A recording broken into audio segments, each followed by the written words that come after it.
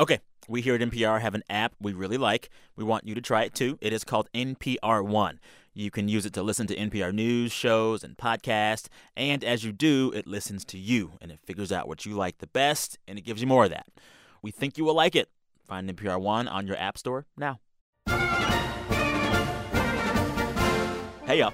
It's the NPR Politics Podcast, here with our weekly roundup of political news. After some big primary votes on Tuesday, both parties held debates this week. We'll talk about what's left to learn from these debates anyway. We'll do some listener mail. And, of course, we will end the show with Can't Let It Go, where we all share one thing we just cannot stop thinking about this week. I'm Sam Sanders, campaign reporter. I'm Susan Davis. I cover Congress. I'm Ron Elving, editor-correspondent. And hello from Cleveland in Ohio. I'm Tamara Keith. I cover the White House, and I'm here this week working on some stories about the Democratic race. I love that you clarified Ohio. Yeah. Are there others? There are others. All right. I think this is our third Friday in a row where we had a Republican debate the night before our Friday roundup. This one, though, sounded a little bit different, a lot bit different. Way different. Yeah. In fact, I wondered who those guys were. We're all in this together. We're going to come up with solutions. We're going to find the answers to things. And so far, I cannot believe how civil it's been up here. Governor Kasich, let's get back to Social Security. So that clip is courtesy of CNN. But these guys debated Social Security and retirement age and visa programs and foreign policy and climate change. This was a real debate for the GOP after Handgate in the last debate. Everyone was nodding away like crazy. I mean, affirmatively, up and down to say, yes, Donald, I can't believe how civil it's been up here. Well, Why? Well, Marco Rubio in the last debate and prior to the last Tuesday's contest, switched tactics. He kind of went on Trump's level. He went more towards the personal attacks. He tried to beat Trump at his own game. It failed spectacularly, and he had acknowledged as much and said he made a mistake. He said he was going to change. He wasn't going to do that again. He embarrassed his kids. It was the wrong move. And we saw Marco 3.0, which was really Marco 1.0, which was the policy-focused, aspirational Republican candidate talking big themes, big ideas. For Rubio, the question is it too little, too late? And we have to note that Florida has already voted. I mean, Election Day is Tuesday, but like hundreds of thousands of people have already voted early voting and absentee. So while Marco Rubio was Marco 2.0 that wasn't working, people were actually voting. Yeah. And so then these final polls out of Florida, are they totally bunk? Are they not worth anything? I don't know. The polls have been so erratic in this race, so you don't want to lean too heavily on them. But it is notable that Rubio has not been ahead in a poll in Florida in months. Wow. I mean, this is not the long-term trajectory of those polls have shown him in the back of the pack. Trump has been leading in every single poll coming out of Florida in months. So Marco Rubio heads into Florida very much the underdog. We all have a reason to be nervous about polls on the Democratic side after Michigan. But we haven't really seen that kind of misleading polling on the Republican side. The polls keep telling us that Donald Trump is selling and that the other candidates are not so much, except perhaps for Ted Cruz if conservatives do consolidate behind him. So if the polls are telling us what they're telling us about Florida, it would seem to be lights out for Marco Rubio. You know, thinking about this debate, my big question for the group today is, like, how much left is there to learn from these debates? How much are they worthwhile? I'm kind of feeling a little bit of the law of diminishing returns with these things. Like, did this do anything? Did this change anything? Even though the tone was different, did anyone watch that debate last night and say, oh, my mind has changed? I think it did change perhaps one mind. Reince Priebus, the Republican Party chairman, who was in despair after those last couple of Republican debates, especially the second one, he may now feel that he does have the chance to have a first ballot nominee in a party that coalesces behind that nominee, whatever that nominee's flaws may be. I do think one thing I learned is that Donald Trump thinks that the U.S. should send 20 to 30,000 ground troops in to defeat ISIS. We really have no choice. We have to knock out ISIS. We have to knock the hell out of them. We have to get rid of it, and then we have to come back here and rebuild our country, which is falling apart. How many are we have no speaking choice. about? I would listen to the generals, but I'm hearing numbers of 20 to 30,000. We have to knock them out. That is a bigger number than even Lindsey Graham, the senator who was running for president, who was the one who had the biggest number of ground troops. It's a bigger number than he was talking about. Yeah, and also with Trump, he really spent time talking about this, 45% tax or tariff on goods from China. The 45% tax is a threat. It was not a tax, it was a threat. It will be a tax if they don't behave. Take China as an example. I have many friends, great manufacturers, they want to go into China. They can't. China won't let them. We talk about free trade. It's not free trade. It's stupid trade. But China this is not the kind of thing that Trump could even do alone should he be president, right? It would require congressional approval. Susan? It should. I mean, trade law would require congressional approval. I mean, the president does have certain executive privileges when it comes to trade and international agreements. But it just seemed like he doubled down on this thing that probably wouldn't happen anyway. There is zero chance that gets through Congress. There is, as long as Paul Ryan is the Speaker of the House, there is zero chance that would ever happen. But this tariff is just like the wall on the Mexican border. Yeah. There is zero chance that there is going to be a wall as described by Donald Trump, paid for by Mexico. Exactly. That there is zero chance of that. But it's not even meant to be taken as a literal policy. It's meant to be taken as a kind of gesture of frustration and anger, and this is how mad we are. And as that, it has sold magnificently. Yeah. What is interesting to me about this year in this debate, particularly on the Republican side, is we often spend so much time fact-checking the debate. And it largely seems like a pointless exercise in these debates because one of the things that is so interesting about Trump's supporters is they are with him. I mean, there is nothing he can say that will challenge that level of support. So whether the wall is going to get built or not get built, and when you say to a Trump supporter, that probably can't happen, they just say, I'm with him. So whether he's right or wrong, it is what it is. It is what it is. And they it's about style, it's about substance, it's about tone more than it is this fact check correct? We should also talk about a question that Trump got last night. He was asked by Jake Tapper, who was moderating, whether Trump should feel responsible for now multiple violent incidents at his rallies recently. The other day, there was a video of a black protester getting sucker punched by an older white man as he was being let out of an arena. There was an earlier video of a young black woman being pushed and shoved by older white men as she was leaving the venue. Here's some of the exchange between Trump and Tapper about this. There is some anger. There's also great love for the country. It's a beautiful thing in many respects, but I certainly do not condone that at all, Jake. Some of your critics point to quotes that you've made at these at these rallies, including February 23rd, I'd like to punch him in the face, referring to a protester. February 27th, in the good old days, they'd have ripped him out of that seat so fast. February 1st, knock the crap out of him, would you? Seriously, okay, just knock the hell. I promise you, I will pay for the legal fees. I promise, I promise. We have some protesters who are bad dudes. They have done bad things. They are swinging. They are really dangerous. And they get in there and they start hitting people.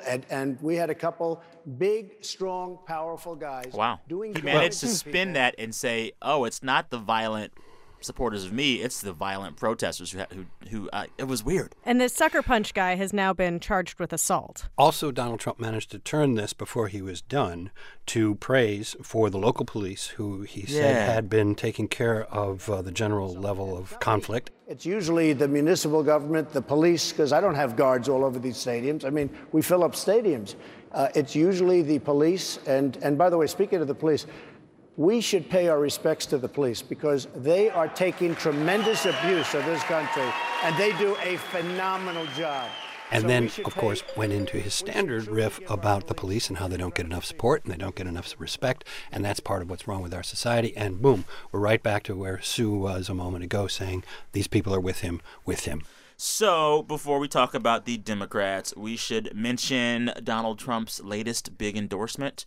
One neurosurgeon, Ben Carson, endorsed Trump this morning, and at the press conference, Ben Carson said a little interesting tidbit. He suggested that there are, quote, two Donald Trumps. There are two different Donald Trumps. There's the one you see on the stage, and there's the one who's very cerebral, sits there and considers things very carefully. You can have a very good conversation with him. And that's the Donald Trump that you're going to start seeing more and more of right now. Then a little bit later, a reporter asked Trump if he agrees with that statement. I probably do agree. I think there are two Donald Trumps. There's the public version, and people see that, and I don't know what they see exactly, but it seems to have worked over my lifetime. But it's probably different, I think, than the personal Donald Trump. I think Ben would say that. Ben said it very well today. So perhaps there are two Donald Trumps. And then a few minutes later, he was pressed on this again. Why are there two Donald Trumps? Did you at some point make a conscious decision to behave differently in public? I don't think there are two Donald Trumps. I think there's one Donald Trump, but certainly you have, look, all of this, and you have somebody else that sits and reads and thinks. And I'm a thinker, and I have been a thinker. And you guys, and reads and thinks. Trump has his own Sasha Fierce. Yeah. That's what this is. He has his own Beyonce-esque alter ego. I'm thinking about Bob Dole. Bob Dole knew how to talk about Bob Dole. Bob Dole would always talk about Bob Dole in the third person as though he weren't Bob Dole. Yeah. But, okay, so Donald Trump has been saying in interviews, yeah, I'm wild and crazy now. This is all very fun. But if I'm president, I can be a serious president. So there's some element of that. Which I think is also the Trump we saw at the debate last night. Yeah. I mean, Trump is getting into a general election mindset. He's pivoting. He does not believe that this is a real fight for the nomination at this point, and he is trying to present himself more as the Republican nominee alternative. And he is changing his tone. I mean, he's doing exactly what he said he would do. And the pivot's working. I mean, he turned that switch real quick, and he was very good at it. And we'll see if the switch flips back. I mean, if people showed up at one of his rallies and serious Donald Trump was there, I don't know how happy they'd be. That's an excellent observation and a real question and something to watch for. But that debate last night, to me, had a little bit of an air of the finale for the primary season. That maybe we'll have more debates. There's one scheduled for March 21st in Salt Lake City, Utah. Maybe that will happen. Maybe Donald Trump will be there. But he seemed to be indicating after the debate and on the morning after that he might have accomplished everything that he needed to. We're done here. Let's move on. We should also mention there was a Democratic debate this week on Wednesday in Spanish and English with Univision and CNN. Was there some new stuff to learn from this or not? What stood out for people? This was a debate for the Hispanic vote in Florida. Bernie Sanders has put out a multi-minute long ad in Spanish. Hillary Clinton has been working this vein for years. One of the moderators from Univision was actually saying, is what you're doing right now Hispandering? Your new immigration plan is that you would expand President Obama's executive actions and that you would push for legislation that would include a path to citizenship for undocumented immigrants. So are you flip-flopping on this issue, or are you pandering to Latinos, what some would call Hispandering? Well, in 2003, I sponsored the Dreamer Act. I sponsored and it. Really, I mean, at some points in this process, you have to say that this is just basically a naked bid for a particular set of voters. Not that they didn't talk about other issues, but you have both of them pledging that they will never deport children. So they both pledged that they would never deport people who were family members. I will not deport children. I would not deport children. I do not want to deport family members either, Jorge. So to answer your question, no, I will not deport children from the United States of America. And can you promise not to deport immigrants who don't have a criminal record? I can make that promise. Okay. I mean, these are enormously complicated questions involving thousands and tens of thousands of cases, all of which are different. And here they are making blanket pronouncements. Here's my question to the group. When I heard them say that, I'll never deport kids, I'll never break up families, I said, there's no way you can defend that promise. Well, because you can't predict the climate of Congress or of whatever. Like, how could they say that? This is a little bit like promising to close Guantanamo. Exactly. It sounds great. It's what the people want to hear. It might be the right thing to do or not, but you can't simply blanket promise because you don't have that much power. As Sue was saying a moment ago, the president does not have all power in our system. I also thought Bernie Sanders just seemed really emboldened, aggressive, was like more directly challenging Clinton. I think in prior debates, they agree to agree on a lot of things, but coming out of Michigan, he just seemed confident, aggressive, and really ready to like attack her positions and again keep pushing her to the left or seeking conflict with her now. I think he's feeling the burn. Yeah. I think this was genuinely his best debate performance of the whole. He gets better basically every time, and this one he hit her and those punches landed. What about that archival footage of him kind of maybe endorsing socialist Cuba, Fidel Castro? That felt weird. In 1985, you praised the Sandinista government and you said that Daniel Ortega was an impressive guy. This is what you said about Fidel Castro. Let's listen. You may recall way back in, 1961, they invaded Cuba. And everybody was totally convinced that Castro was the worst guy in the world, that all the Cuban people were going to rise up in rebellion against Fidel Castro. They had forgotten that he educated their kids, gave them health care, totally transformed the society. In South Florida, there are still open wounds among some exiles regarding socialism and communism. Yeah, I'll just say that struck me as problematic. Not necessarily primary problematic, but general election problematic. Oh, imagine the ads. Imagine the ads. But for now, probably there are not that many people who vote Democratic in the state of Florida who have that much animus about the Castro brothers and what happened in Cuba in the 1950s. It's ancient history for the mainstream of the Democratic, I emphasize the Democratic voter, in the primaries in Florida. Yeah. You know, there was also this moment where Hillary Clinton was asked why so many voters seemed to distrust her after her so many years in public life, and she had a very interesting response. I am not a natural politician, in case you haven't noticed, like my husband or President Obama. So I have a view that I just have to do the best I can, get the results I can, make a difference in people's lives, and hope that people see that I'm fighting for them and that I can improve conditions economically. I thought that was a remarkable moment. I did. I just think that Clinton is so practiced and so polished, and she always seems like someone who has like walls up that to acknowledge weakness, and it just was a very human moment from Hillary. But do you think she practiced that at least once? Maybe. Or been thinking about it at least and it's for a little true. time? I mean, she just kind of acknowledged her biggest weakness on a debate stage. And I when I was listening to it, it was one of the, like, you're kind of doing other things when the debates are on, and it made me stop and listen to her. I was like, wow, I can't believe she just said that. Sam, I think she's been thinking about that her entire adult life. Yeah. Yes. Let's take a quick break. We'll be back with a look at next week's primaries and some listener mail.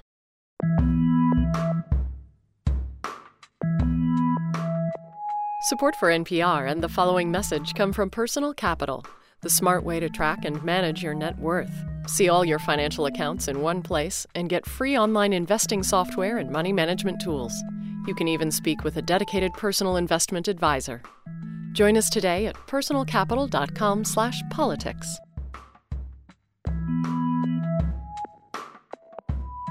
We're back. Let's talk about next Tuesday. Another huge round of primaries. Florida, Ohio, Illinois, Missouri, North Carolina.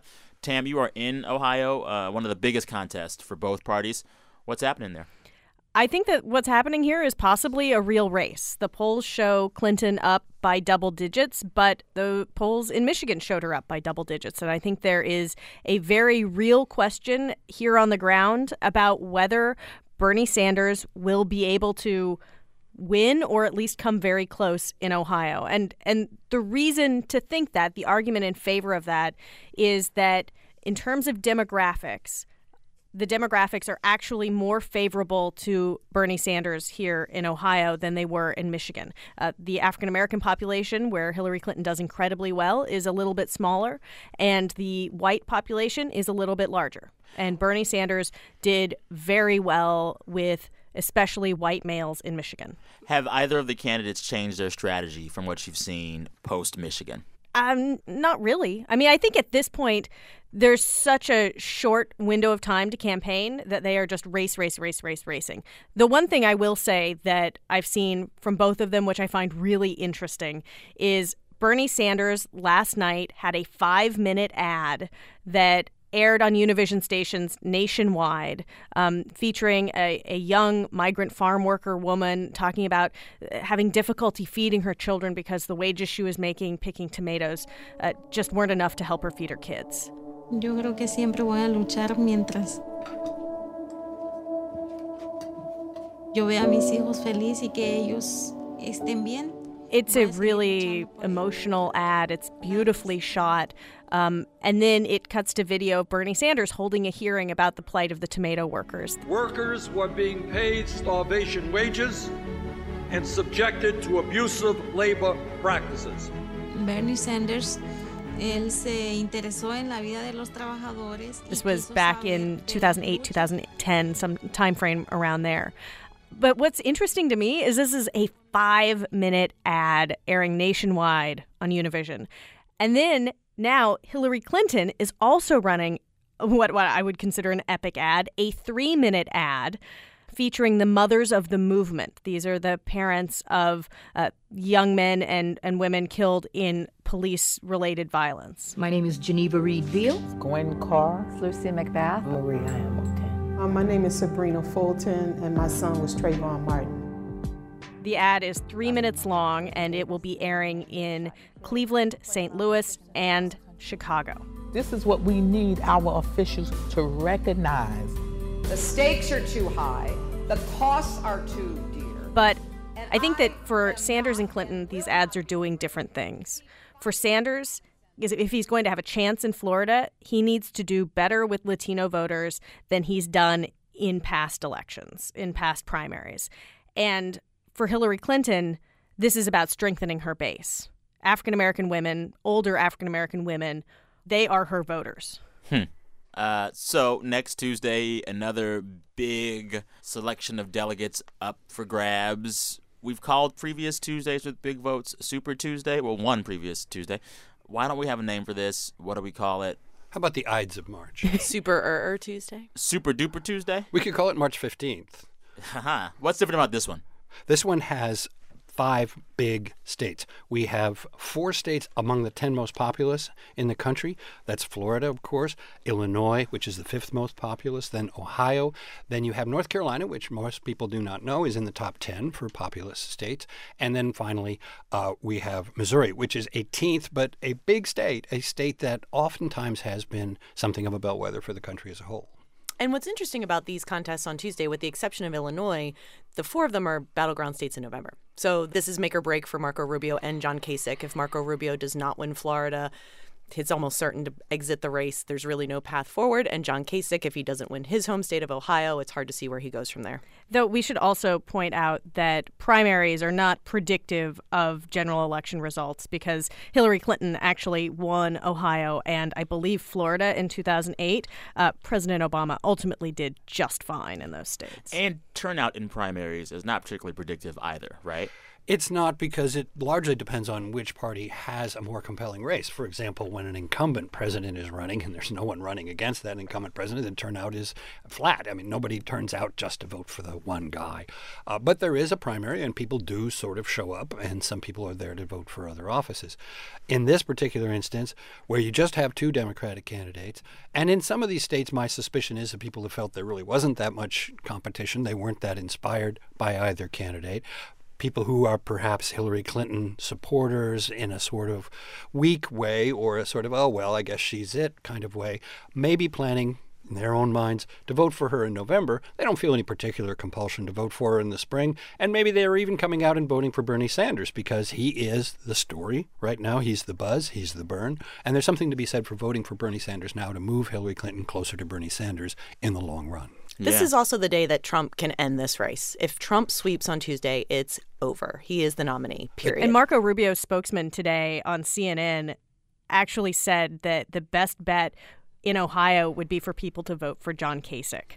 Marco Rubio's spokesman said that? Yes. That's right. Why would he do that? It is the Mitt Romney calculation that if you can deprive Donald Trump of 1237? If you can deprive him of the magic number, then somehow you can change the outcome in Cleveland.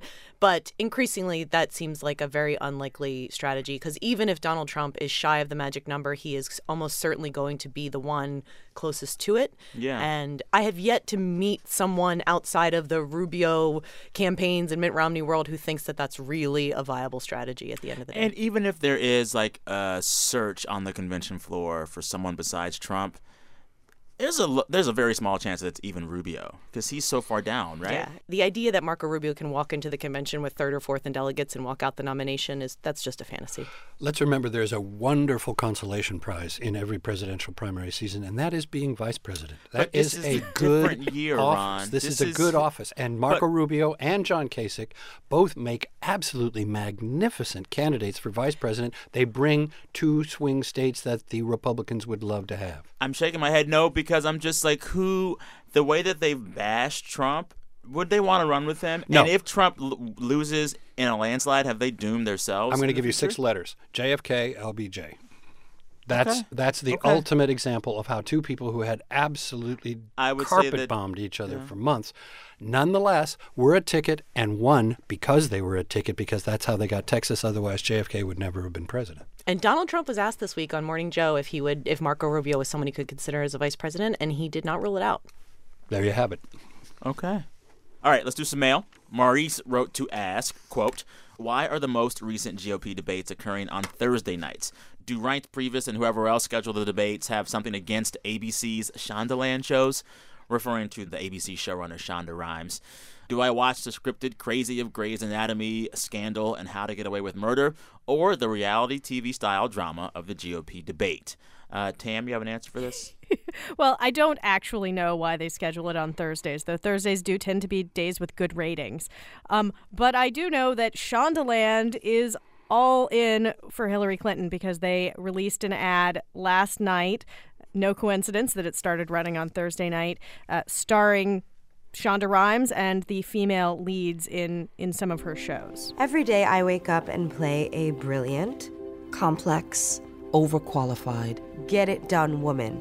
Who obsessively fights for justice. Wow. Who cares? Who gives a voice to the voiceless. Who gets knocked down and always gets back up. Not subtle. Well, is anything Shonda does subtle? Subtle is not She does not do subtle. Oh, but bonus, guys, this is directed by Tony Goldwyn, who plays the president on Scandal. The most corrupt president ever. Also, I want to point out, this season's plotline in Scandal is all about a former first lady running for president. Is the media plot not revealed in all of this? Do we not see what the media are up to? Hashtag basically. Yes. Yeah. Also, dear listener, DVR it. You can have your you can have both. You can have your Shonda and your debate too. And also, dear listener, you should not be watching How to Get Away with Murder because that show is bunk. I cannot follow that show. It makes no sense to me. It's crazy. You're better than that. You just don't speak Wisconsin. All right. Amy in Maine wrote to ask, quote, I don't understand the undying loyalty among the Republican establishment for the nominee, no matter who it is. They don't seem to think Trump will win anyway, so why not save the governor's and Senate down ticket by having a third-party candidate, like Romney, for instance? I think it's really beneath Mitt Romney to send in a letter under somebody else's name. I don't think he should have done that. But so let's just be clear. It's really hard to run as a third party candidate. So how hard is it to get on ballots, for one? I don't know that process. It's a state by state. Every state has different laws governing how you get on ballots. In money? Explain. It costs a fortune. Ross Perot managed to do it. He started a lot earlier, and he managed to get on all 50 state ballots. He didn't win any states. He finished second in Maine, 1992. But he won 19% of the vote and made a huge point and probably had a hand in electing Bill Clinton. It can be done. I think Michael Bloomberg could have gotten it done. He would have gotten started right about now, and he would have gotten on all 50 state ballots. Why does it cost money to get on the ballot? You have to gather signatures. You have to pay filing fees. You basically have to have staff in every single state. It's not an easy or cheap process. The problem in the premise, too, is that this mythological Republican that can come into this race and change it and save it for the party, they don't exist. I mean, Mitt Romney's not the guy that's... Paul Ryan? See, doesn't have the money and doesn't want the job. There you go. Yeah. But you know what I the mean? job Like, later. And is not going to run as an independent because Paul Ryan says, I am the Republican Party. They do not want to cede what the party is. So I'm not sure who that person is. And shy of someone with Michael Bloomberg style money, they just don't exist. Okay. Shayna from Somerville, Massachusetts, wrote to ask, quote, why do some states award proportional delegates while others employ the winner-takes-all method? It seems like this arbitrary difference actually has major implications for who becomes the nominee, as we are seeing this season. Well, that's very much by intention. The Democrats are always proportional, although it is possible to really dominate in a state if you really dominate in the vote. But the Republicans have retained this idea of winner-take-all primaries. It used to be the way they pretty much did them all.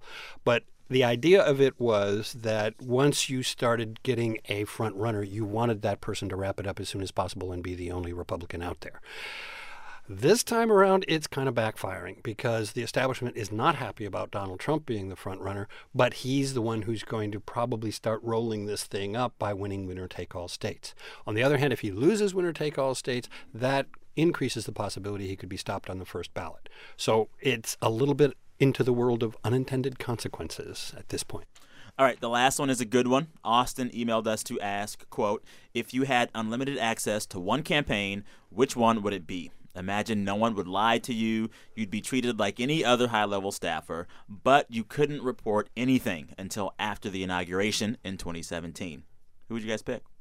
So I've been wrestling with this since we've gotten this question, and I was leaning Clinton because I think she's always had such a tight-knit inner circle that you feel like you'd never really know what's going on inside the brain trust.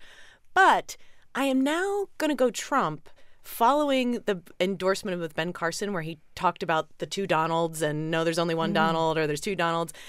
You know, Trump is still, he's sort of a mystery. And I wonder, behind closed doors, in a very small circle of advisors that he has that are all sort of political newcomers too, what that experience is like. And the fact that it is really the insurgent campaign of the cycle and the more spectacular political story, I think I'm going to have to go Trump. So I have been covering Hillary Clinton a lot and have gotten basically no access to the candidate, and it's just a black box. Like, I spend all this time at events, and there's so much that I don't see. So for that reason, I would pick Hillary Clinton. However, if as a bonus, I could get to spend a day with Bernie Sanders' web guru, Kenneth Pennington, who is the guy who tweets what Bernie says, I would love that. That would be awesome. Ron? I think Trump, at the same time, since Sue has already taken Trump and has such a good reason for doing so, I'm going to say it would be interesting to see what it's like inside Ted Cruz's campaign. Let's face it, his strategy has been pretty successful thus far, and he is the last person in the Republican Party with a chance of being the nominee other than Donald Trump. Yeah. You know, I would have liked to have been inside of Ben Carson's campaign to watch that implosion and fights of personality. That was high drama, and I was totally there for it. Besides that, though, I would want to be in Sanders' campaign because the longer I've been covering his campaign, in the early parts of it, there were lots of people and staffers who were staffing up Bernie Sanders in their downtime after they finished their full-time jobs for the day. This was a thing that I think at first a lot of folks involved with it didn't think it would make it this far.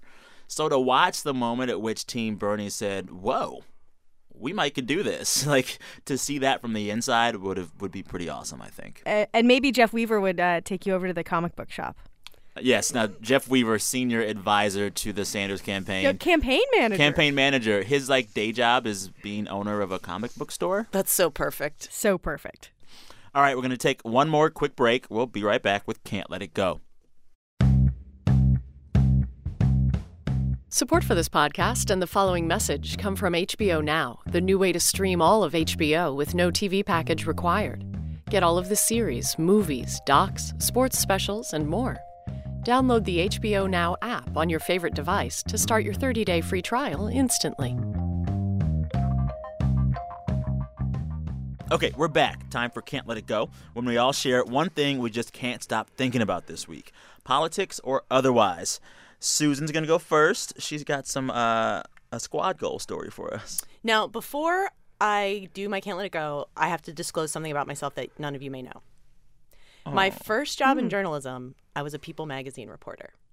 Really? So there's a little bit of a part of me that is always a little celeb obsessed. I feel your pain. And so my Can't Let It Go this week is our obsession about the friendship between, or frenemy-ship between, Ivanka Trump and Chelsea Clinton. Apparently, there's been a series of stories this week. Politico started off saying that apparently because of the intensity of this race and the comments that their parents have made, the friendship is now on ice. Oy.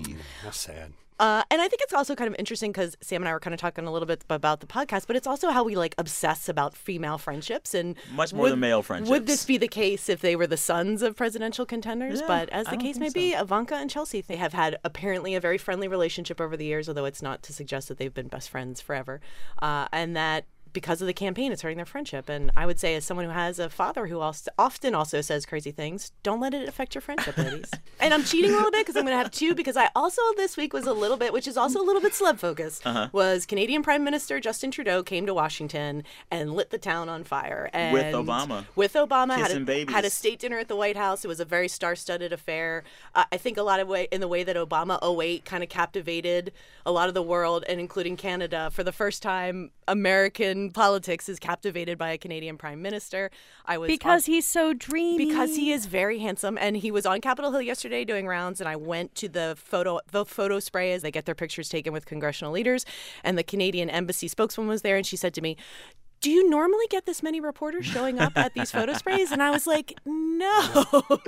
What was it like to be in the same room with him? He is he does have a lot of charisma. You can see he's a very handsome guy. He's very charming. You could even see Nancy Pelosi was just like, very thrilled to meet him. There was a lot of positivity. Obama or Trudeau? I don't know. I didn't see them next to each other, but he's definitely taller than Nancy Pelosi. He is a good height. All right. Ron, what can you not let go this week? There is a meme on the internet which shows Katie Couric, a former network anchor, now on the internet, interviewing Bernie Sanders and asking him, is the purpose of your campaign actually just to move Hillary Clinton a little bit to the left and, make her emphasize certain issues that you care about?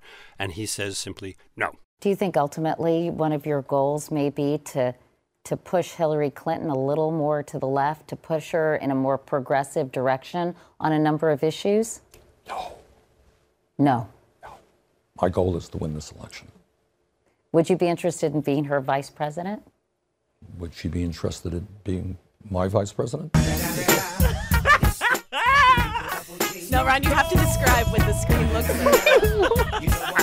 like. At this point, Bernie Sanders transmogrifies into being a gangster rapper, and it's too wonderful. A moment in hip-hop meets campaign presidential politics, not to be forgotten. I can't let go. I just don't understand. You have to watch it. You have to watch it. The visual is great. Because, there's that whole Thug Life meme where, a YouTube video was funny, and then at the end, a Thug Life rap icon comes on, and the character has a little cigarette in his mouth, and it's like, I'm a G. They did that to Sanders. It's what Bernie has always wanted to do, really. All right. Tam, what can you not let go this week? Mine is also Bernie Sanders related, and it is about the suit he was wearing in the debate earlier this week. I think depending on the settings on your television, it either looked brown or purple or blue or black, kind of like the what color is that dress internet thing from before. So what color do you guys think Bernie's suit was? I saw brown. I also saw brown. I got to say I was on the brown squad. I thought brown. I actually asked my Twitter followers. I put up a poll, and I said, what color is Bernie Sanders' suit? Black, brown, or 99%? The winner by a landslide was 99%. The revolution is a brown suit jacket. I was just saying, how many options do male presidential candidates have for sartorial choices going into the debate? To me, it's just refreshing. Explain. Yeah, it is just refreshing that for a change, we can obsess on Twitter and elsewhere about what a man was wearing instead of always just obsessing about what crazy color chartreuse jacket Hillary Clinton was wearing. For once, it's the dudes that are getting the attention. I think a brown suit's hard to pull off. Yeah. Absolutely right, and that is part of the Washington gospel, that you cannot wear a brown suit. The only person I've seen in Washington wear a brown suit, get away with it, and be praised even for it was Ronald Reagan. He did it. He did it fairly often. People thought it looked good with his hair and his coloring. And I think also it's just a tiny little bit Western. Yes. It was California. Yeah. Thank you, Tam. I was trying to think of exactly what it was, but it was Western. It was California. Okay. What you got, Sam? So, this week, all over my Facebooks, lots of my friends have been sharing an old campaign ad that the website Quartz dug up. This was a video from the Lyndon B. Johnson campaign for president, basically saying, correct me if I'm wrong on this, don't vote for Goldwater. That's correct. Yeah. So this was 1968? No, 1964. And lots of folks are saying it has some crazy, crazy parallels to today's campaign for president and to Donald Trump. I mean, when the head of the Ku Klux Klan, when all these weird groups come out in favor of the candidate of my party,